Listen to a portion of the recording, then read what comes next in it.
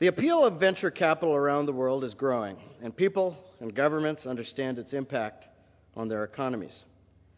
The global financial crisis of 2008 drained the confidence of small business owners and budding entrepreneurs. Governments all around the world, including Canada's, have recognized that small enterprises are the future and that venture capital invests in that future. Venture capital goes further than that. It goes further than securing economic prosperity. It gives ideas, missions, and entrepreneurs a chance to succeed. Venture capital is the fuel that drives the heart and spirit of Canadian values. It shapes products and services that basically improve our quality of life. It takes courage for venture capitalists to take on the risks that come with investing in startups. If you think about it, where would humanity be without the risk-taking of our ancestors? Our task is to embrace these risks so that the future generations will be rich with opportunity. All of our speakers today are risk takers. We're fortunate to have Amar Varma, Anthony Lacavera, Dr. Michael Bloom, John Ruffolo, and Mike Eppel here today. Amar Varma is one of North America's foremost experts in mobile applications. And he spends much of his time educating enterprises and academia about the mobile ecosystem. Amar co-founded Extreme Labs and Extreme Venture Partners to capitalize on the mobile ecosystem. I remember meeting Amar about 6 years ago, and he told me that one day you'll be able to order a pizza from your telephone. I thought he was crazy. But today, that company of 2 people has grown to 200 people. Welcome, Mr. Varma. Anthony Lacavera is chairman and CEO of GlobalLive and GlobalLive Communications and Win Mobile. Tony founded GlobalLive in 1998 and co-founded Win Mobile in 2008. Despite how young he looks, he was named CEO of the Year by the Globe and Mail. Tony is someone who dared to take on the impossible and, with the help of a few others, opened up the mobile telecom market in Canada. Welcome, Mr. Lacavera. Dr. Michael Bloom is Vice President of Organizational Effectiveness and Learning at the Conference Board of Canada. He's responsible for managing 5 research groups, and he's also leading a major multi-year conference board research initiative at the Centre for Food in Canada, which is developing a Canadian food strategy. Welcome, Dr. Bloom. John Ruffolo is the CEO of OMERS Ventures, the venture arm of OMERS.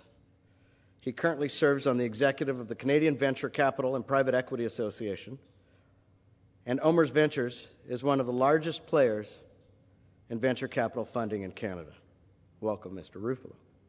And finally, we have our moderator today, Mike Eppel. He's been reporting on the markets and business for over 20 years. He was actually a former member of the board of directors of the Empire Club of Canada and has been a reporter for CTV News Channel, CTV National News, CFTO, and BNN. He is currently the senior business editor at 680 News. Welcome, Mr. Eppel. Ladies and gentlemen, please put your hands together for our guest.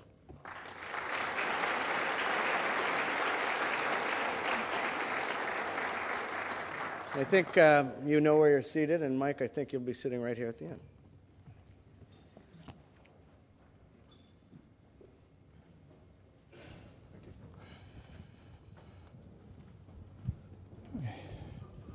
Thank you, Noble. Good afternoon, everyone. Can everyone hear me okay? Okay, great. Just making sure. Thank you very much for the opportunity to moderate this panel this afternoon on 680. We deal in business with a lot of publicly traded companies that are already established, what the markets are doing. We delve to some extent on new ventures, but the focus is on the major publicly traded companies. So it's a nice change of pace for me to talk about what could be up and coming. How do we grow venture capital in this country, really grow the economy, create jobs? And we have 4 experts joining me here on the panel this afternoon to discuss this. Our topic of discussion today is bridging the expectations gap between venture capitalists and entrepreneurs. I'm not going to say very much. You're here to hear our experts this afternoon. So I'm going to start with, to my far left, and Amar Varma to discuss what you're finding right now in the world of venture capital. A couple of years ago, we had Canada and the world slowing down, obviously, with risk money being pumped into the market. Are we on an uptrend here, along with the global economy, perhaps? Short answer is yes, and I think the opportunity is way bigger than everybody appreciates. I think we face as a generation today going forward a much different generation than the one previous, in that my parents worked at places for 20 plus years, aspired for that day they could retire and have a pension and enjoy their time. Through a number of events, fraud, whatever you want to call it, that is not possible for our generation with any kind of confidence that our previous generation had. So you're seeing a breaking apart of the monolithic institutions that dominated industries over the last 50, 70 years. And I think what's transitioned for folks in our generation now is we've gone from manufacturing and a bunch of these things. The auto industry was a big deal in this province for sure. And now what we need to do over the next generation so that our kids can sit here in the same chairs a generation from now going, hey, we made some really smart decisions today that enabled them to have a very strong economy and GDP growth ahead of them, and make some risky decisions about changing the dynamic and composition of our economy. I think we need to go into knowledge-based industries, areas where we have opportunities a generation from now to be a top 1 or 2 global competitive country versus always trying to play second fiddle. We'll talk about the idea of finding specific sectors that we can excel at. John Ruffolo, if you could speak about the world of Omer's ventures and private pension money coming into venture capital. Amar started off really with, this is the thesis why Omer's Ventures was actually created. If you look what's happening from a global and demographic perspective, the days of Canada sitting still and assuming we're going to still maintain the same standard of living with the threats that are currently there about demographic shifts, about jobs, where's the middle class going to be working? Where's our manufacturing sector? Is it going to employ the same levels of people? And are we going to go back to being the drawers of water and hewers of wood? And that keeps me up at night. And when you look at the assets of this country, knowledge-based industry is not the only place that we need to be focused in on, but I believe is one of the few industries as a nation that we need to be focused on, because the days of trying to focus on everything is over. We're going to have to pick, and we're going to have to be strategic. And strategy to me is saying no to things that you used to say yes to. And we think knowledge-based industries is one area that Canada should play in. And when you also look at the successful industries in Canada right now, what made them successful is really two basic words: productivity and innovation. And the job that I have at Omer's is that I lead our innovation investing. And one aspect of that happens to be the build-out of our own venture capital arm. And you ask, well, why did that happen? First and foremost, the goal of a pension fund is to sustain the future income of our members. There's no questions, and there's no way that you can do something else because you will not be sustainable. But within that mandate, is there an opportunity to actually create a double bottom line where if we happen to invest in places where we think there is superior financial returns and as well growing jobs in this country, guess what? We get more pension members. It's a great self-sustaining model. So we spent a lot of time trying to think about where are the spots. We are putting our money where our mouth is, and we picked innovation.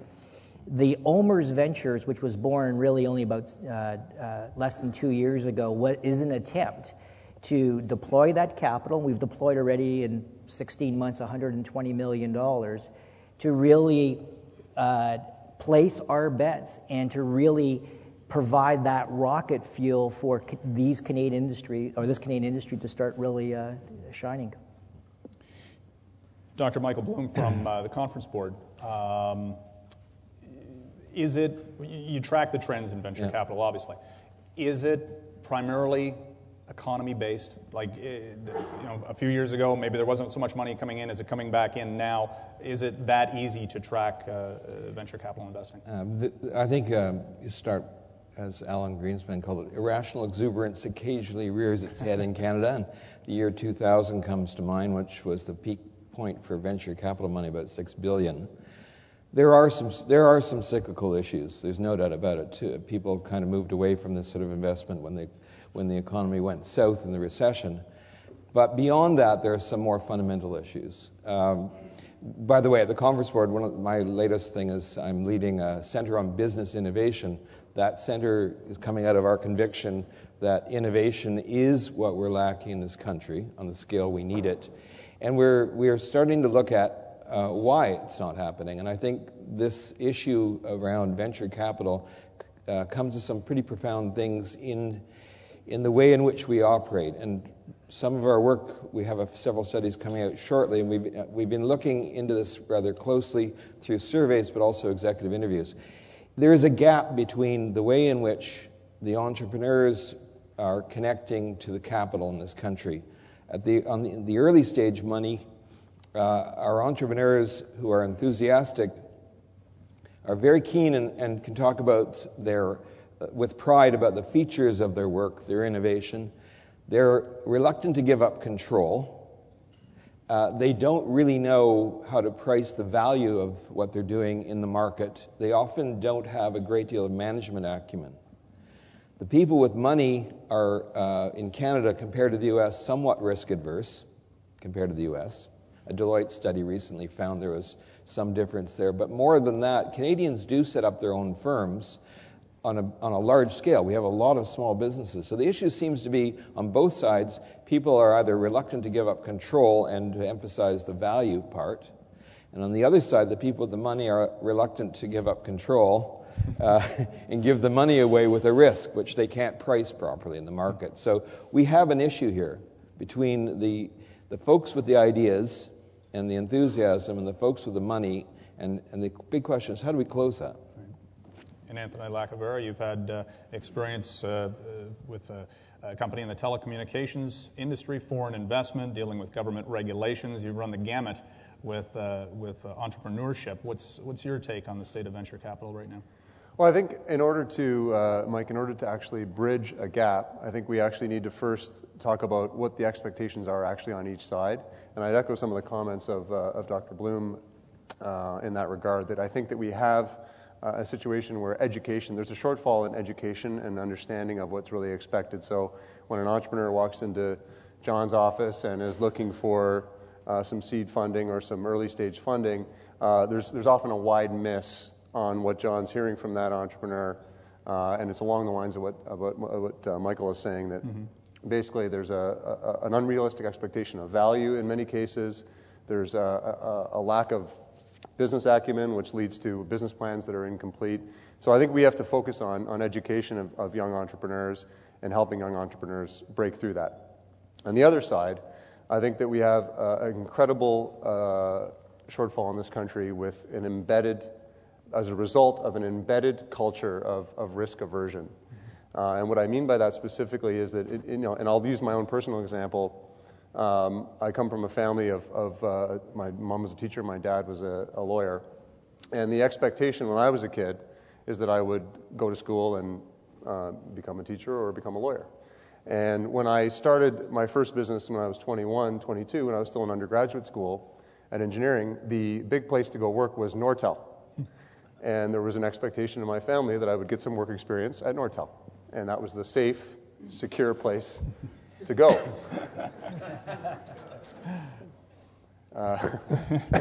Were they right on that count? I don't know how that turned out. So I think we need to break through that culture of risk aversion, and it's great it's great and a necessary part of the process to pivot and fail and have challenges, and those are all good things, not negative things. I just want to mention that we will open the floor to question and answer from the audience with about 15 minutes left to go this afternoon. But to that point, Anthony, you talk about risk aversion here in Canada, and we say, oh, the United States does such a better job at these things. They're more aggressive. Is that perhaps, though, not just a fact of the matter? They've got 300 million people. We have 30, give or take. It's a much larger country. There is more money perhaps there to be utilized. So can we measure ourselves against a powerhouse like our friends south of the border? I don't think we should measure ourselves against the U.S., Mike. I think that obviously they're a benchmark for a lot of things, and there's always globally they're the land of milk and honey, and although that's changing, clearly the BRIC countries are clearly running hard against them. But I don't think we should focus on that. I think I think we should just, as John was alluding to, we need to understand that our economy is based on natural resources. It is based on mining. It is based on the drawers of water, hewers of wood. Now that's a reality for us. But I think that if we focus on innovation and focus on diversifying away from that, we can break free from that, and we shouldn't be measuring ourselves necessarily against the U.S. I think it's more of a global question, and we should be measuring ourselves and challenging ourselves against the speed of innovation that's happening in places like Asia and Brazil and Russia as well. So and India. So all those places, I think we should be looking as benchmarks, not just the U.S. Any other members of the panel want to chime in?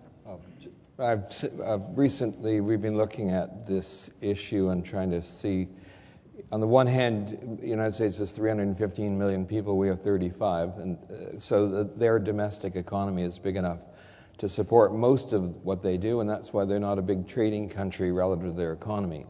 We're not that. And so what do we do about that? Well, we have survey results from 630 firms. We asked them, what's your strategy for innovation? Where are you going with it? Are you pinning it on technology? Are you pinning it on responding to users or customers? Or are you looking at new markets? Third place was new markets. And half of that was they consider new markets to be another province. That leaves the world, and if you took off the U.S. piece of that, what about the rest of the world? All those emerging markets, the BRIC countries. The answer is our companies aren't really looking very seriously, for the most part, at that world. And since innovation is so intimately connected with growth, if you don't have the ambition of growth by reaching new markets, you inhibit effectively your access to capital, because people don't see the scale of upside that somebody like a Google or a Facebook with an ambition to dominate the world is able to present to people with money. Amar, you're nodding your head. Would you like to chime in? Well, look, I think, myself included in this comment. Look, I think there's a world happening around us that we think we know about. Call it other emerging markets that are just growing leaps and bounds and ahead of us in speed, numbers. Like every metric you throw down across the board, and people with sophistication and PhDs will look at it and go, yeah, we're getting crushed. So what I look at is look in this room and we need to do something about it. Not only for ourselves, but just as a generational thing. We're going to miss the boat if we don't act now. And proxies of these things are you can look at proxies in numbers, or you can look at real life facts, right? Look at the tourists that are coming to see our country, right? What countries are they from? And you start to see a change from the Japanese tourist to the Korean tourist to the Chinese. Like you're starting to see a big change around us globally, and I think we're blind if we sit here saying we can do it with internal GDP consumption and stuff like that.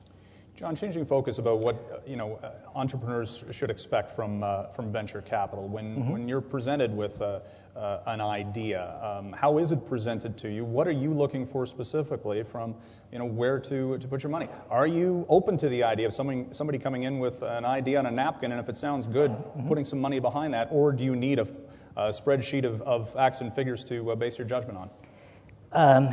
It's a little all over the place, but on the your first point from the expectations.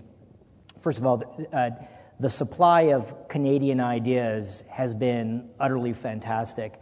There has been a dry spell, I would say, from about 2002 to 2010. There was a lull. There is no shortage of great ideas that we're seeing. The one thing that I do say, and it's a little bit to the point made earlier, venture capital is just one source of financing, and it is the most expensive source of financing. And what I tell people when they come in and I look at their business plan, there is and by the way, business plan, that's in quotes, because we don't like the fancy business plan. We actually like you're investing in the entrepreneur, particularly when you're in the early stage. That business plan, one thing I can guarantee you, it will be nowhere close to what you said it was going to be in the business plan. But going to that one big expectation gap is, when you see a business, there are a lot of fundable businesses that we don't fund because we're the wrong funder. And you say, why is that? If there is an opportunity to self-fund, to bootstrap, that doesn't impact the ultimate success of that, why on earth would you go and seek capital where we're expecting the highest return? The ideal place for venture capital is you have an idea such that there is a window that you require of X amount of capital that you otherwise just cannot obtain in really any other sources. And you need it, or the opportunity is really lost for a variety of reasons. And that is the ideal circumstance. But knowing that you're going to do that, the way that we're looking at a business partner. This is a marriage. And this idea of the quick flip, I hated when Instagram was acquired by Facebook. That was one of the worst disservices that happened to young entrepreneurs in this country. Why? They said, see, they can do it. I can do it too. Well, then you look at what the real story is. The actual incubation period on average is 10 to 15 years. That means you're getting married for 10 to 15 years. And when somebody comes to you with an opportunity, the issue is you really are going to be in bed with this person, and you can't take that lightly.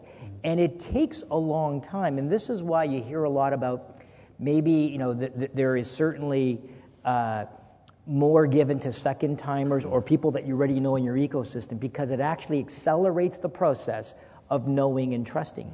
And the earlier in the process you go in funding, like in Amar's business, it's all based on the quality of the entrepreneur. When we're doing later stage investing, it goes a little bit different, because now you actually have traction and product and revenues, and you can start to, it looks more like a financial transaction. The people are still critical, but you got other proof points in there to conclude upon. And I think that is the biggest gap that we see. And what we're really looking for is, when it's an early stage opportunity, the people and the idea you have, can we imagine the possibilities with you together? That's the back of the, frankly, it's all back of the envelope sort of thing, because at the end of the day, it doesn't end up being what you say it's going to end up being. What's the role of the venture capitalist from the funding point out? How much managerial experience should they also help with the startup company? Go ahead, Michael.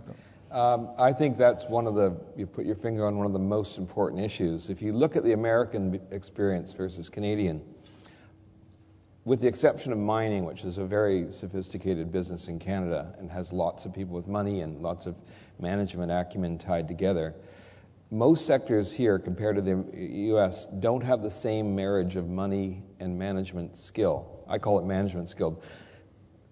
In the United States, and some of the Americans who are bringing money here are doing this here as well, and I know some Canadians do this, but what we need is more people who say, here's some money, and I'm going to show you how to bring this thing, fully commercialize it, to take it to a market where you can make a profit.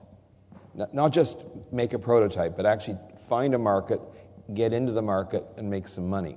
So it's a know-how and know-who combination. All the better if you can find your way into some market that's outside the province you're operating in. That might be a model for growth. That's not something that's coming naturally to everybody with money in this country. They're certainly putting in money. Not everybody feels that they have the expertise to offer as well. If we could get some way to connect those two parts more in this country, that would help. Anthony, you've dealt with government regulation, foreign ownership issues. Can you expand on just what you found with that? is that something, what type of a role should the government play in this? I mean, the federal government has a $400 million venture capital fund they've just announced recently. The Ontario government's doing the same thing. There's obviously a place for government in here, but at the same time, do you want governments picking winners and losers for that matter? It depends. Well, I think on the 400 million, it's interesting, the way that's being divided up. It's going to so many existing institutions, financial institutions. It's not, we're not seeding nearly enough of that 400 into new venture capital and new money management, in my view. So I think that's a great example of a Canadian solution to something where we want to take risk, but not really. We want to go back to the people that have managed money before successfully. And not, really. So we're sort of again just dipping our toe in the water instead of just going full at it, which is the way I'd like to see them approach it. I do think government has a huge role, but I come back to the education point. I think the role of government should be focused on education and breaking down that culture of risk we have in our country. So if you show people that it's good and a necessary part of the process to create, whenever you're going to innovate, there's going to be challenges, there's going to be failure, there's going to be pivots. We need to really make that a positive thing in Canada and the tone surrounding it to be a positive thing. And I think it comes back to education. I think governments can create all the policies and frameworks that they want, but at the end of the day, the average Canadian who has all these great ideas, and I agree with John, there's lots of great ideas out there, we don't act on them nearly as fast, as aggressively as our counterparts to the south, and I think that's what has to happen. A lot of discussion about the success of the Canadian mining industry. I mean, we've been a leader globally for mining ventures. What has made that so successful, and how do we maybe emulate that for other sectors of the economy? Success breeds success. It's that simple. We've been successful there. People can come to a lunch, raise $100 million for a patch of land they have, I don't know where, and they can go. Right? It is like we just need more success, and then we'll be able to have the same lunches. I would actually disagree with that, with Omar on that. I think in mining we have a huge underlying asset base that we've been able to leverage, and we continue to be able to leverage over a long period of time. When you talk about services and software and IT innovation, you're starting from a clean blank sheet of paper. You don't have an underlying asset that the rest of the world already wants to buy from you. And so I think we're amazing at mining. I think we've gotten very sophisticated, and we're a leader in that. I think the lesson to take from that more is we can be a leader in any industry we want to put our mind and effort to. Michael? Just on that, that's an interesting point. I think we can go global in a lot of areas, but the mining which started, we clearly had a big resource base. But now, if you look at the profile of Canadian mining, Canada has $650 billion invested internationally, and a good chunk of that is mining money. Part of it is because people have really got sophisticated management expertise in how to operate a mine, how to set up a mine, operate it in many different jurisdictions around the world. Also, how to kind of manage price the risk appropriately, manage the expectation. People have a level of, Canada's a country that likes good order and trust, and I think there's a level of trust now in that track record of 40, 50 years of going global.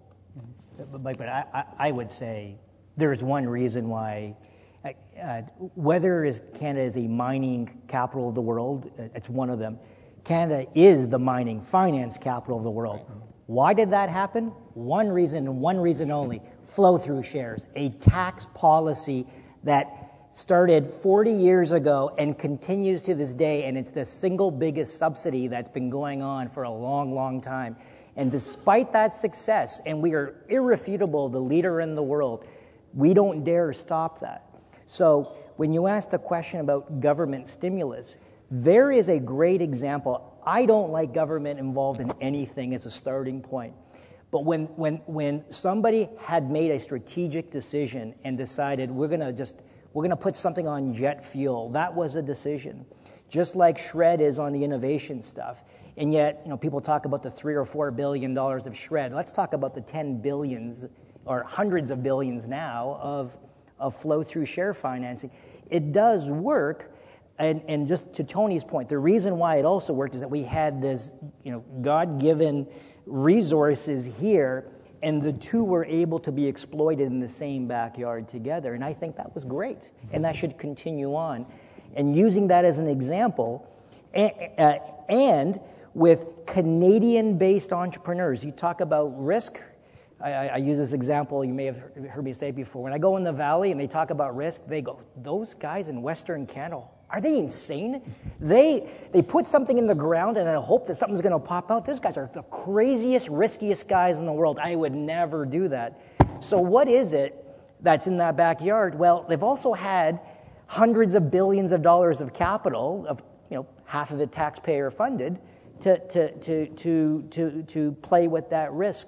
So that's where you see capital playing a role to give people and empower the people to play the risk game. So should there be more tax credits made available for various industries or just across the board for venture money? Should the regulators loosen restrictions on what needs to be documented for investment, for example?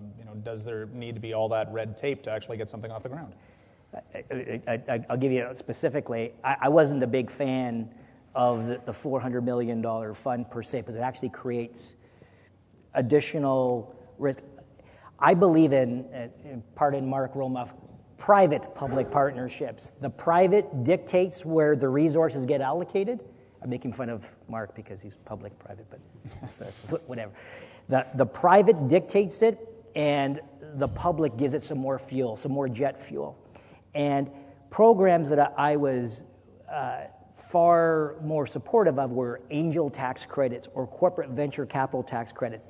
Let the private sector place the bet, and we'll give you some more jet fuel to compensate you to some extent of the significant risk you're going to take, as opposed to continuing to create more and more things and structures and complexity, and increase the amount of time for capital to be deployed on the ground. Because at the end of the day, the question is, how do we get capital in the hands of the entrepreneurs as fast as possible with the least red tape, and allow private sector devices to run freely?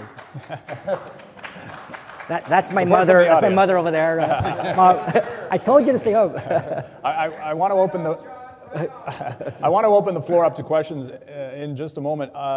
Before that, if I could ask maybe your thoughts on the idea of crowdsource funding. This has been something that's been gaining strength a little bit, or some notoriety on the internet about, if there's no place else to go to the net to raise money. Is there a future in that? Is that at the nascent beginning of venture capital funding, or is that just risky money being thrown at the wall and see what sticks? I think regulation is going to be key for that to survive long term and to grow. So I personally like it. I'm a fan of it, but I think that it's completely unruly right now, and it's not going to be sustainable because too many people are going to lose money too quickly, and it's going to flame out. So I think as much as I would be aligned with the idea that government should be on a light touch, I think that one is one that needs some sort of policy framework soon to grow. And Michael, you mentioned earlier about the sort of the boom and bust aspect of this. $6 billion put into venture capital in 2000, then it dropped off the face of the planet basically when the economy went sour, and now it's picking up. How do we avoid those cycles? Is there a way, or is that just psychology?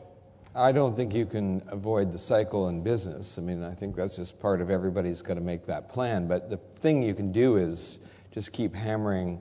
There is a business cycle. Things go down, they do come up, and don't be playing the game so that you have to have that result in 6 months or you're out of it. Mm-hmm. That's having a sound basis for planning. I think, by the way, our finding is echoing this thing that the people are putting their money in for longer.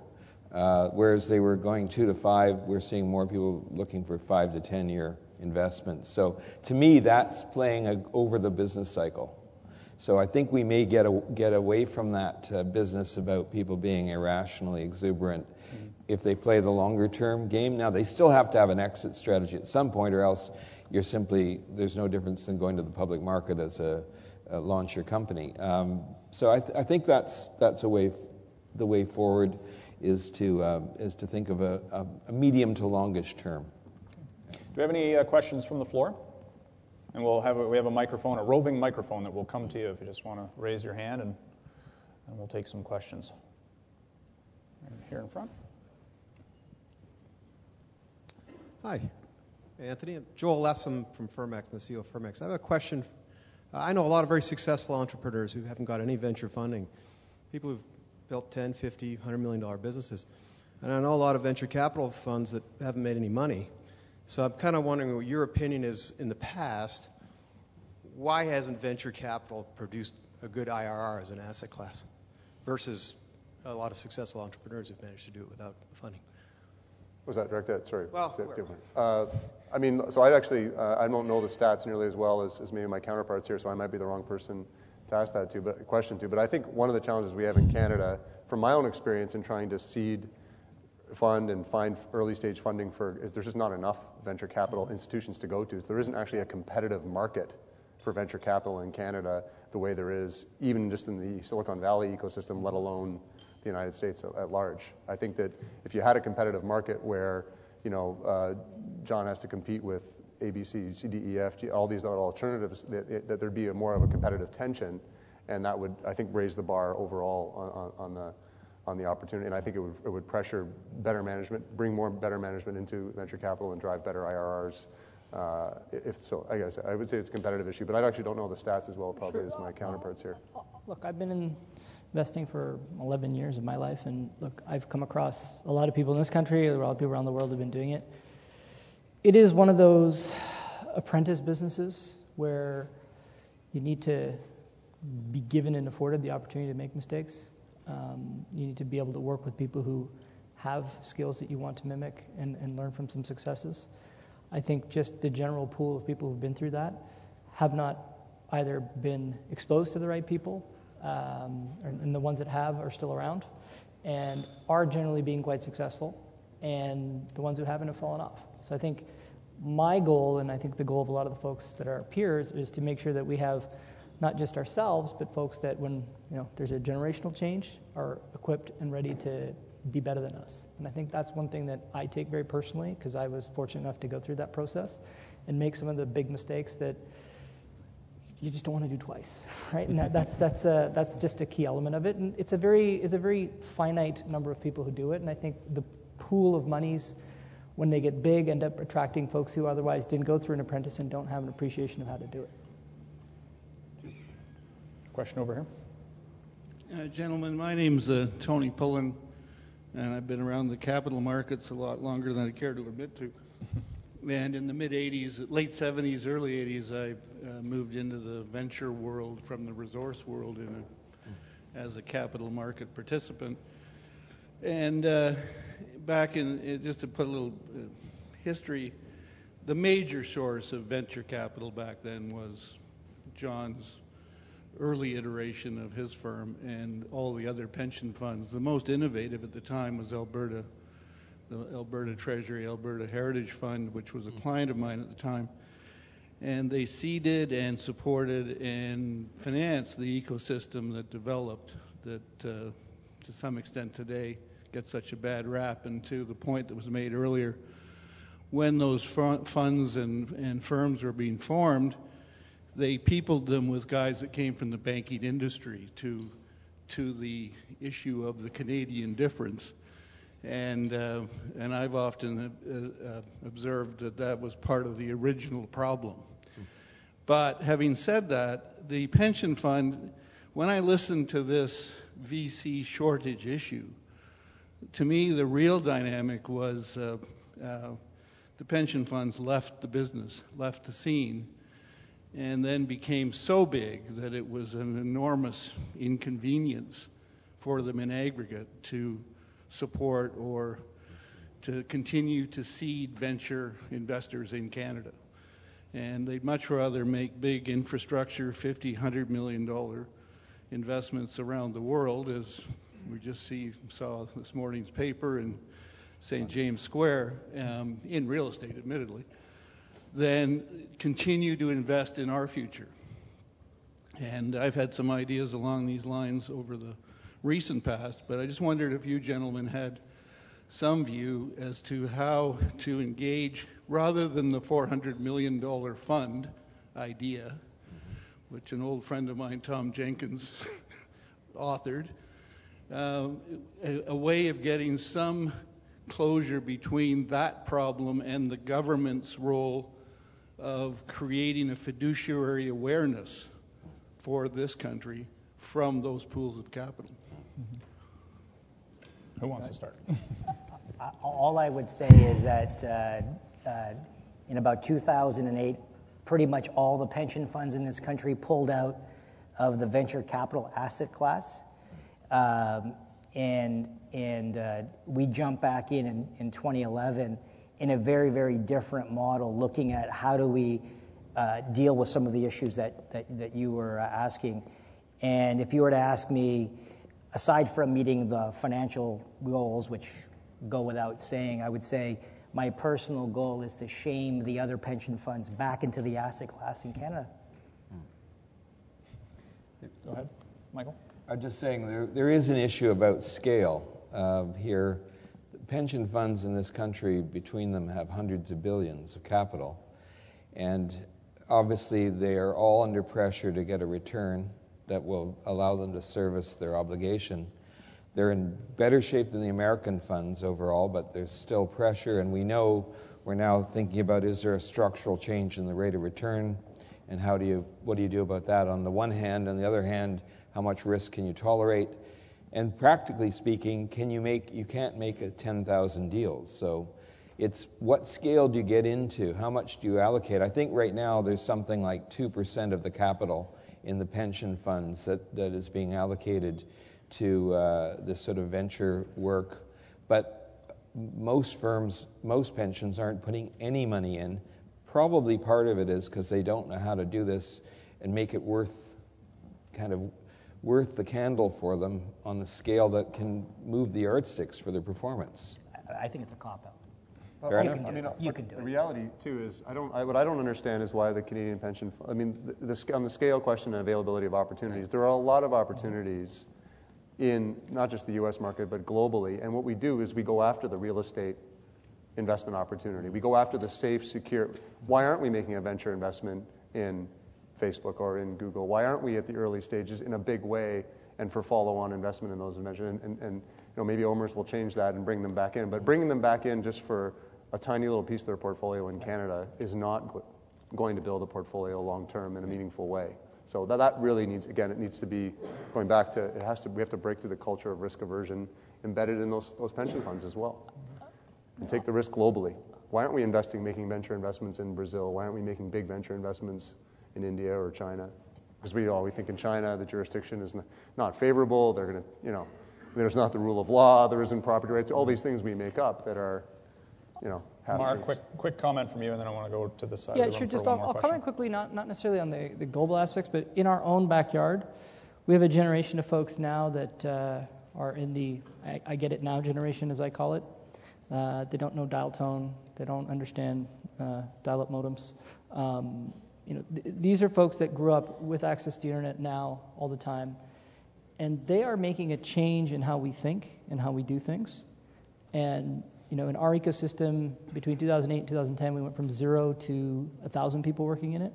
I expect by the end of 2014, we'll have 5,000 to 7,000 people working in that ecosystem. And those are small scales that we're making, multiplied across 10 groups. Now you're starting to get substantial scale where you'll start seeing innovation and things that are really going to differentiate above the crowd, that breed some success, that'll get everybody going, wow, where was I? And miss that opportunity, and they won't miss it again. One more question from this side of the room. Hello. I think the point was made earlier that inevitably the startups, when they come to you with business plans and you invest in them, those business plans don't necessarily come to fruition exactly. Could the panel maybe speak about your experience and best practices of how startups can make those strategic pivots to something different and alter their business plans towards success? Just would love to hear your thoughts. Sure. Who wants to start? A big part of the challenge for a startup, and speak from my own experience in startups, is the inertia you develop once you bring in an investment of a certain profile. So a big example I can use is Win Mobile. We started in the prepaid business with a huge venture investment in that business, and it was difficult. It took us, even though we were a young, early-stage company, it took us 6 months, 9 months to pivot into a postpaid-focused offering. A lot of time was lost and a lot of money was lost making that pivot. So I think for that's a big example, and I can give you smaller examples as well, where I think that the entrepreneur and the investors have to be willing to be constantly self-assessing and be prepared to pivot very quickly when don't be in denial. If the writing's on the wall, make a quick change. I want to go to one more question on this side of the room. Go ahead. I'm Chakravarti, professor from IIT Bombay from India, and I'm presently the distinguished visiting professor in innovation at Ryerson University. And we've been doing some very exciting work at the university for the last 8 months, where we set up the digital media zone, where we have around 74 entrepreneurs coming up. And now the biggest endeavor is that it's not like earlier days where students didn't have technology support to start companies. Today we realized that we could start graduating entrepreneurs rather than graduating degree holders. So I'd like to have your comments on this graduating entrepreneurs. And when we graduate entrepreneurs, we're putting in all the ingredients of creativity, ideas, talking to users, and that human angle to the design development and the engineering development. So I've been really very fortunate that I've been here and trying to see this country really focus on innovation and entrepreneurship. And I would like to hear from the panel what they have to say about graduating entrepreneurs rather than graduating degree holders. Amar? Yeah, sure. Look, I deal with many hundreds of new grads a year. Relative to when I graduated, it's changed. We graduated degrees, aspirations to work at Nortel and other places. That has changed. And I think what you're seeing now is people are graduating with skills that will allow them to create a living for themselves, much differently than saying, "Hey, I can go get a job." Like they have unlimited opportunities. They want to go where the growth is. They want to go where the excitement is. And that's the kind of innovation environment that we need to foster. I think, I'll speak from our experience. One of our good deals ended up being a research thesis at the University of Toronto in a master's human computer interface design. The entrepreneur was unemployable, never really had aspirations for a job. So they had this really great concept. Concept was okay, but they pivoted, they got it. It ended up being, today if anybody has an Android phone, it's the entire UI for the Android phone, right? This is something that just took the right chemicals and ingredients of graduating somebody who wanted to do this entrepreneurship thing. It's not for everybody. It's not a mass degree. There's not like a program where I think we can get, an undergrad and a master's and a PhD in this. But I think for the right folks, it's the best thing that they can do. Okay, very good. Thank you. As per usual, we run out of time for these things too quickly, but it's been a great discussion. Thank you very much for this afternoon. Thank you. Thank you. Noble, back to you.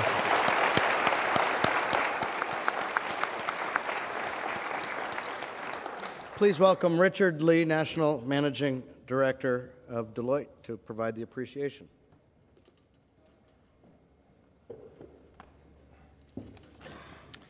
Thank you, Noble. Deloitte is delighted to be represented here today and to be a sponsor of an event that features such an experienced and high-caliber panel of experts.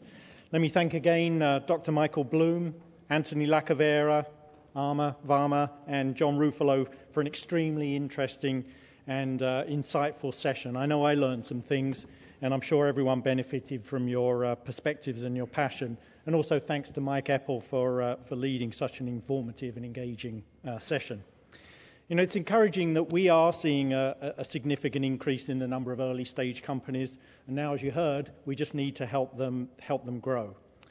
This whole area is very important to Deloitte, and we're proud to do our bit to support Canada's fast-growing and early stage companies. Our Technology Fast 50 program celebrates technological innovation, entrepreneurship, rapid growth, and leadership in Canadian technology companies. The program is an opportunity for growing companies to gain national awareness, to raise their profiles, and to make connections that can help them take them to the next level.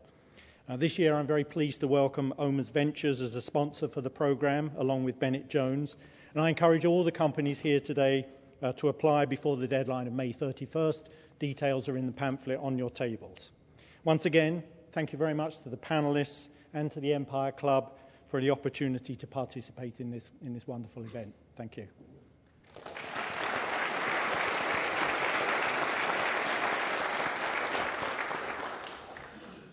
As a token of our appreciation, I'll be giving each one of you a copy of this book. It's called Who Said That? Memorable Notes, Quotes, and Anecdotes, a selection of 100 years of Empire Club speeches. So you'll get that when we adjourn. Finally, each of you should have at your seat a list of upcoming events.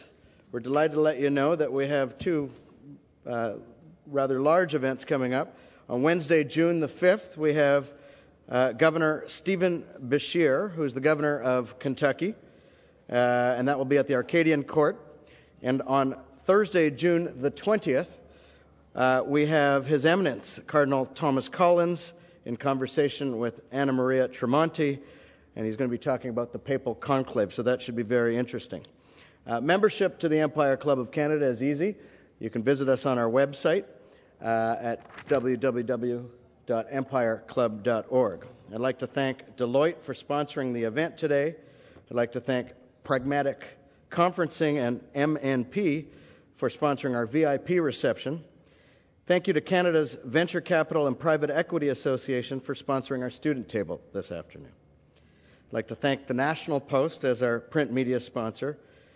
And this meeting, like others, is carried live on Rogers TV, and we thank Rogers TV for your continued support. We're also now on Twitter and Facebook. Please follow us. Thank you all for coming. We look forward to seeing you again soon. This meeting of the Empire Club of Canada is now adjourned.